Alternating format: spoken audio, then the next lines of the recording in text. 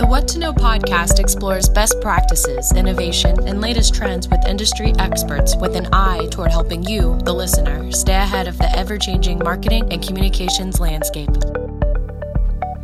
Good morning. This is Aaron Strout. I am the CMO of W2O Group and the host of the What to Know podcast.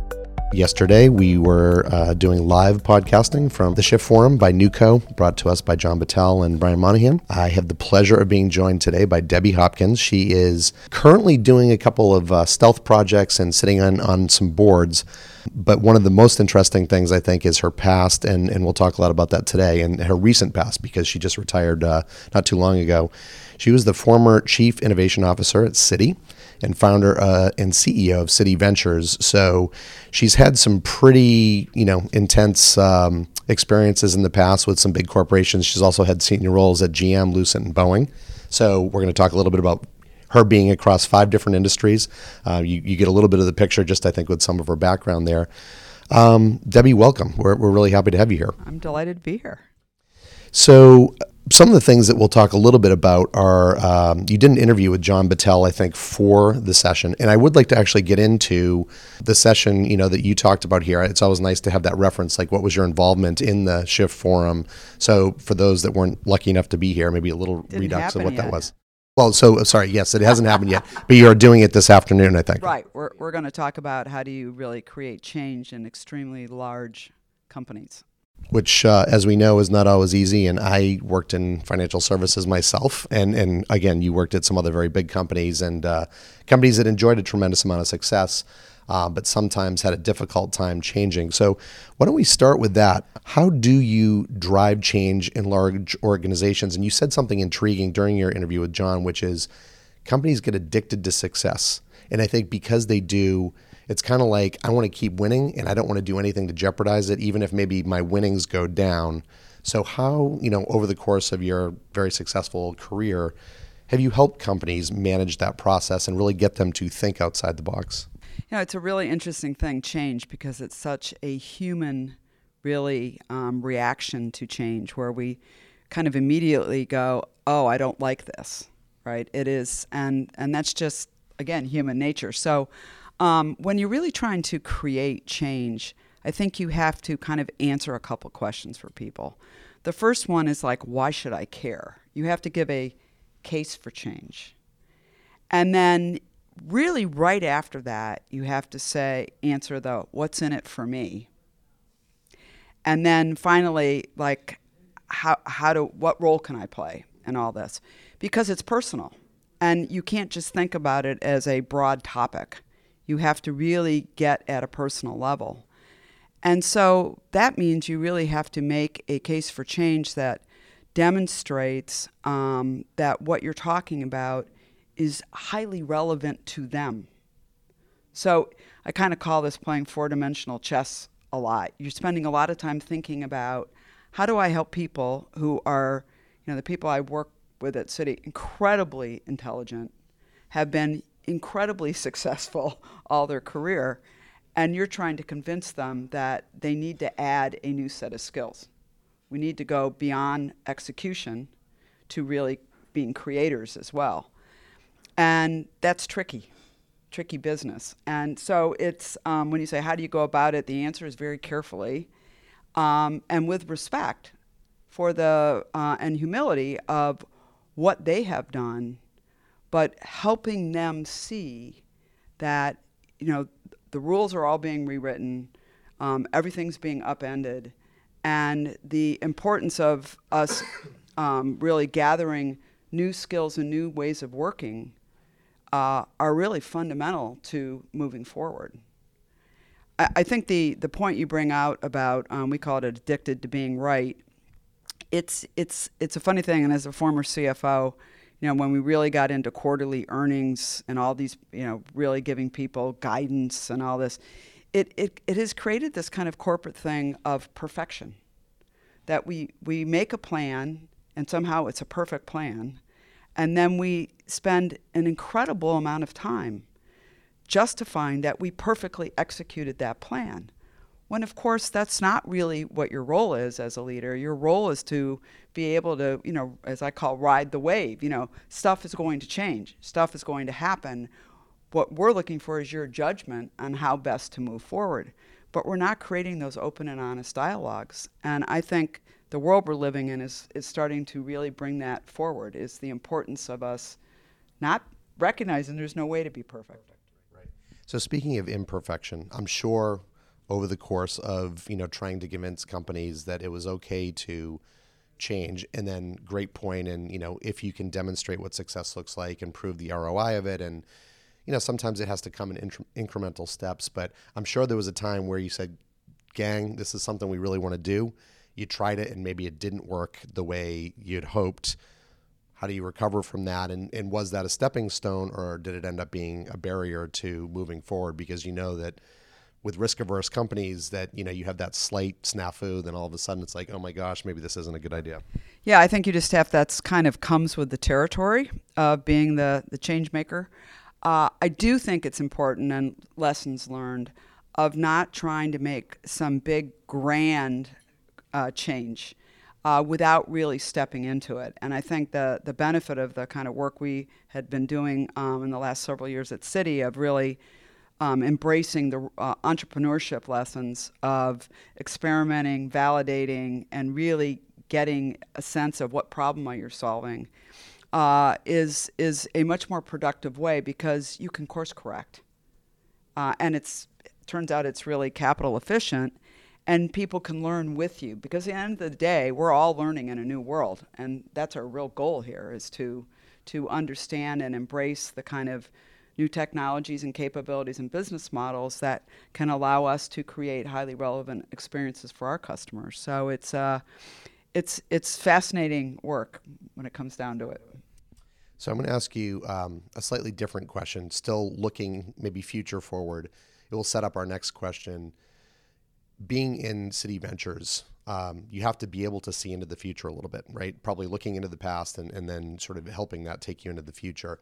What were the tools or techniques, and I'm asking this specifically so the audience can know, like as you're trying to predict winners, what part of that is gut, what part of that is statistics, what part of that is history that you used, with your team, trying to make sure that you were bringing the right members into the portfolio, member companies? Yeah, it's an interesting experience. I was, at the time, Chief Innovation Officer out of New York, and was coming out to the Valley and starting to meet with some VCs and so forth. And I had this incredible experience meeting with a young man, Cyriac Roding, who was running a company called Shopkick.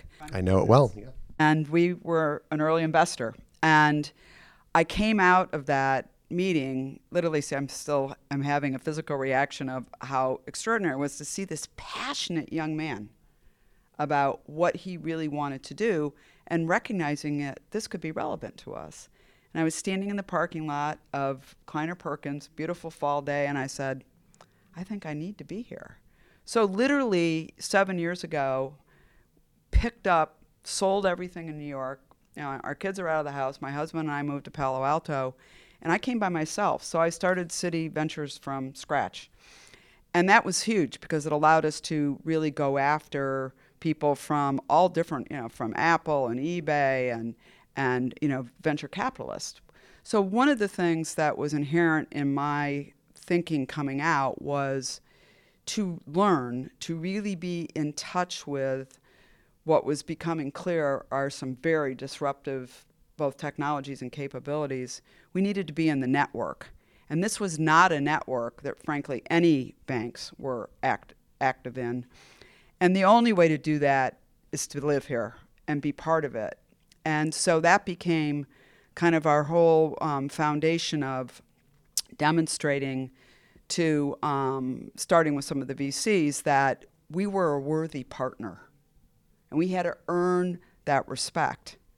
And we did that because of some work I had the privilege of doing in technology, of really being the champion of the entrepreneur and demonstrating to people like a Ben Horowitz, who was a fantastic partner here, that if we can help these guys scale, it's a home run for everybody.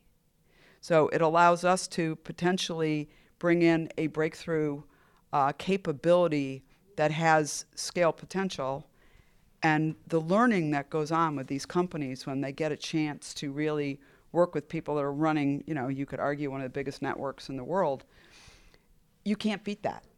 Right. And that seems to be a theme at the Shift Forum is, I know we heard from Ryan Leslie yesterday with Superphone.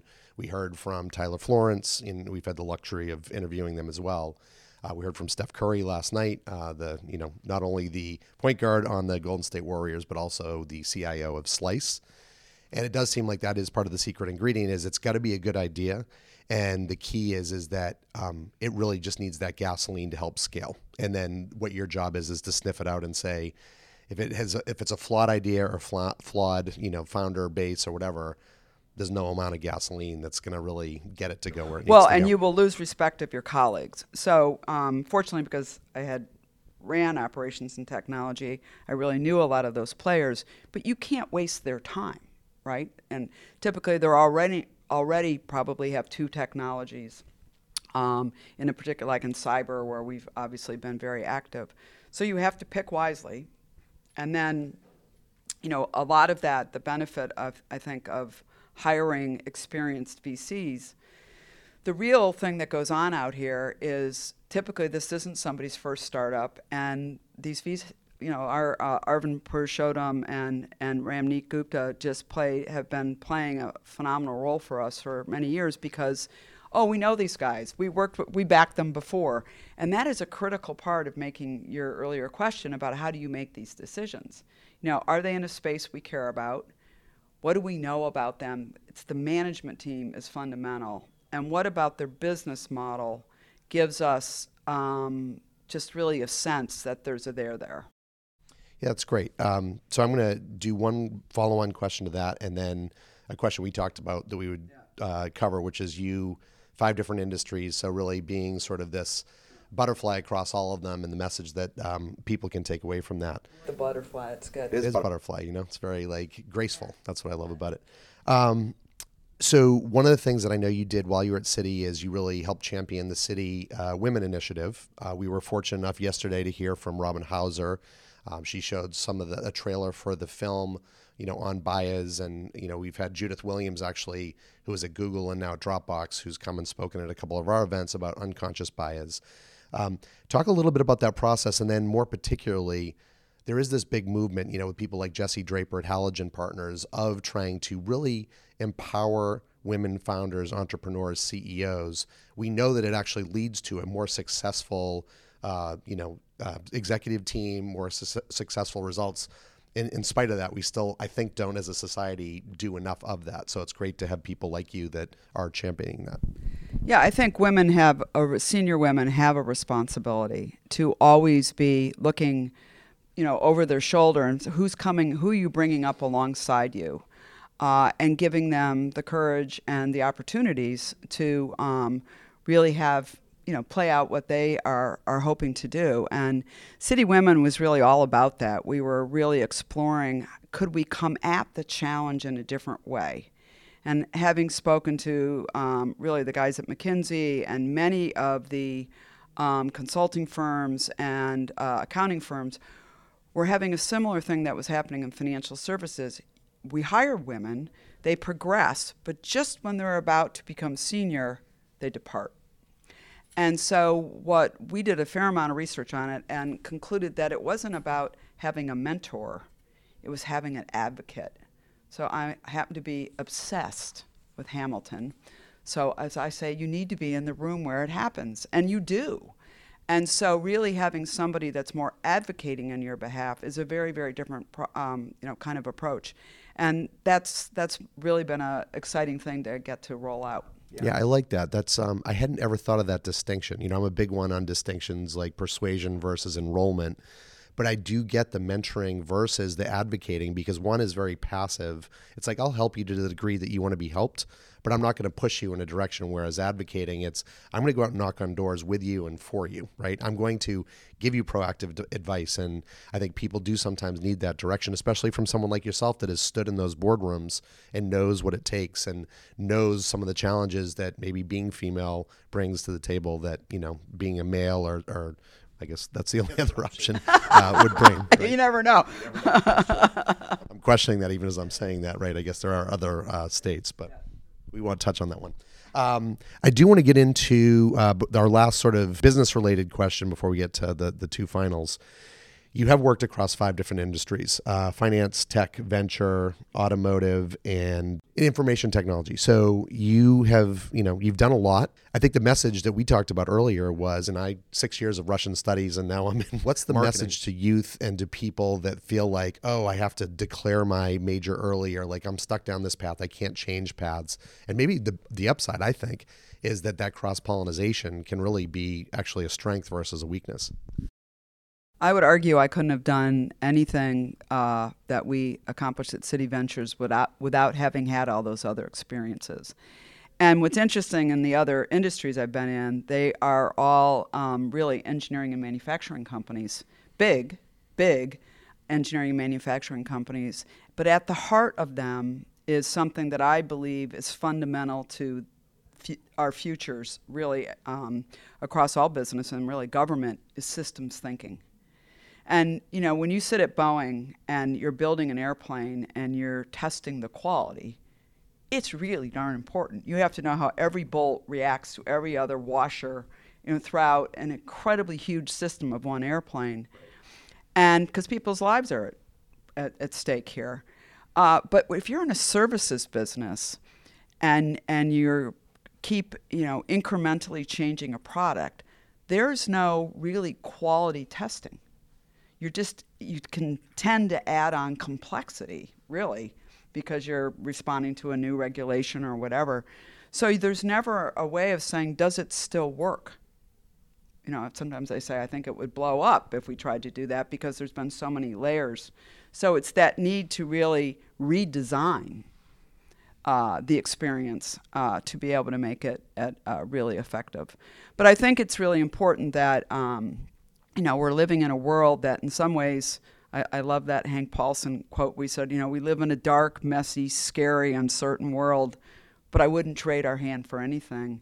And I think that's the point. It is a crazy time, but the opportunity to traverse across different things that interest you is very significant. And I think, the real thing is we all have to adopt that we need to be lifelong learners. And the best way you can learn is by seeking, interesting experiences, because we all know we learn adversity is our greatest teacher. Yeah, I couldn't agree with that more. So on a slightly lighter note, but that was a perfect way to wrap things up, we do like to ask a couple of questions that are sort of a thread across all of our guests. One is, what business books are you reading? Or, and you and I talked about this, I think there's like a digging back into the past and going a little old school. So you're rereading some books right now. Anything in particular that sticks out? Yes, I'm rereading Women Who Run with Wolves, which is an interesting, might be a subject of another conversation. Michael Lewis just continues to fascinate me, so I'm reading his latest book. And, I think it's just that searching for other avenues that intrigue us, and I'm also reading the Victoria book. So I have a very tall stack of books.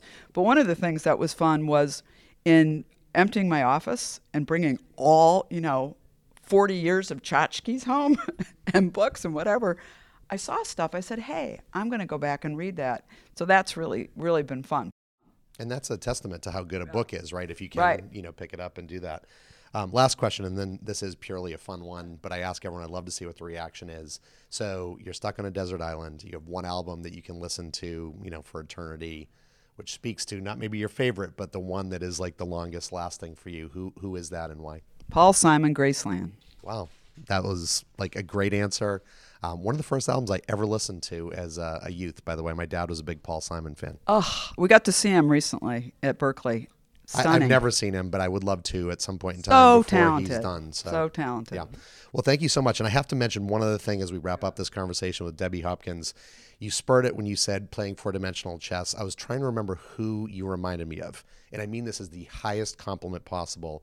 But Carrie Fisher, who played Oh, Princess thank Leia you. in, the Star Wars movies, and, may she rest in peace. But the strength and just like the beauty and the tranquility that you bring, really just sort of, you can see that connection between Thank the you. two of you. So Debbie was the former Chief Innovation Officer and the CEO of Citi Ventures. She's here with us today. She's talking a little bit later. It's been an absolute pleasure. I'm Aaron Strout. This is the What to Know podcast, live from Shift Forum. Thank you, Debbie. Thank you.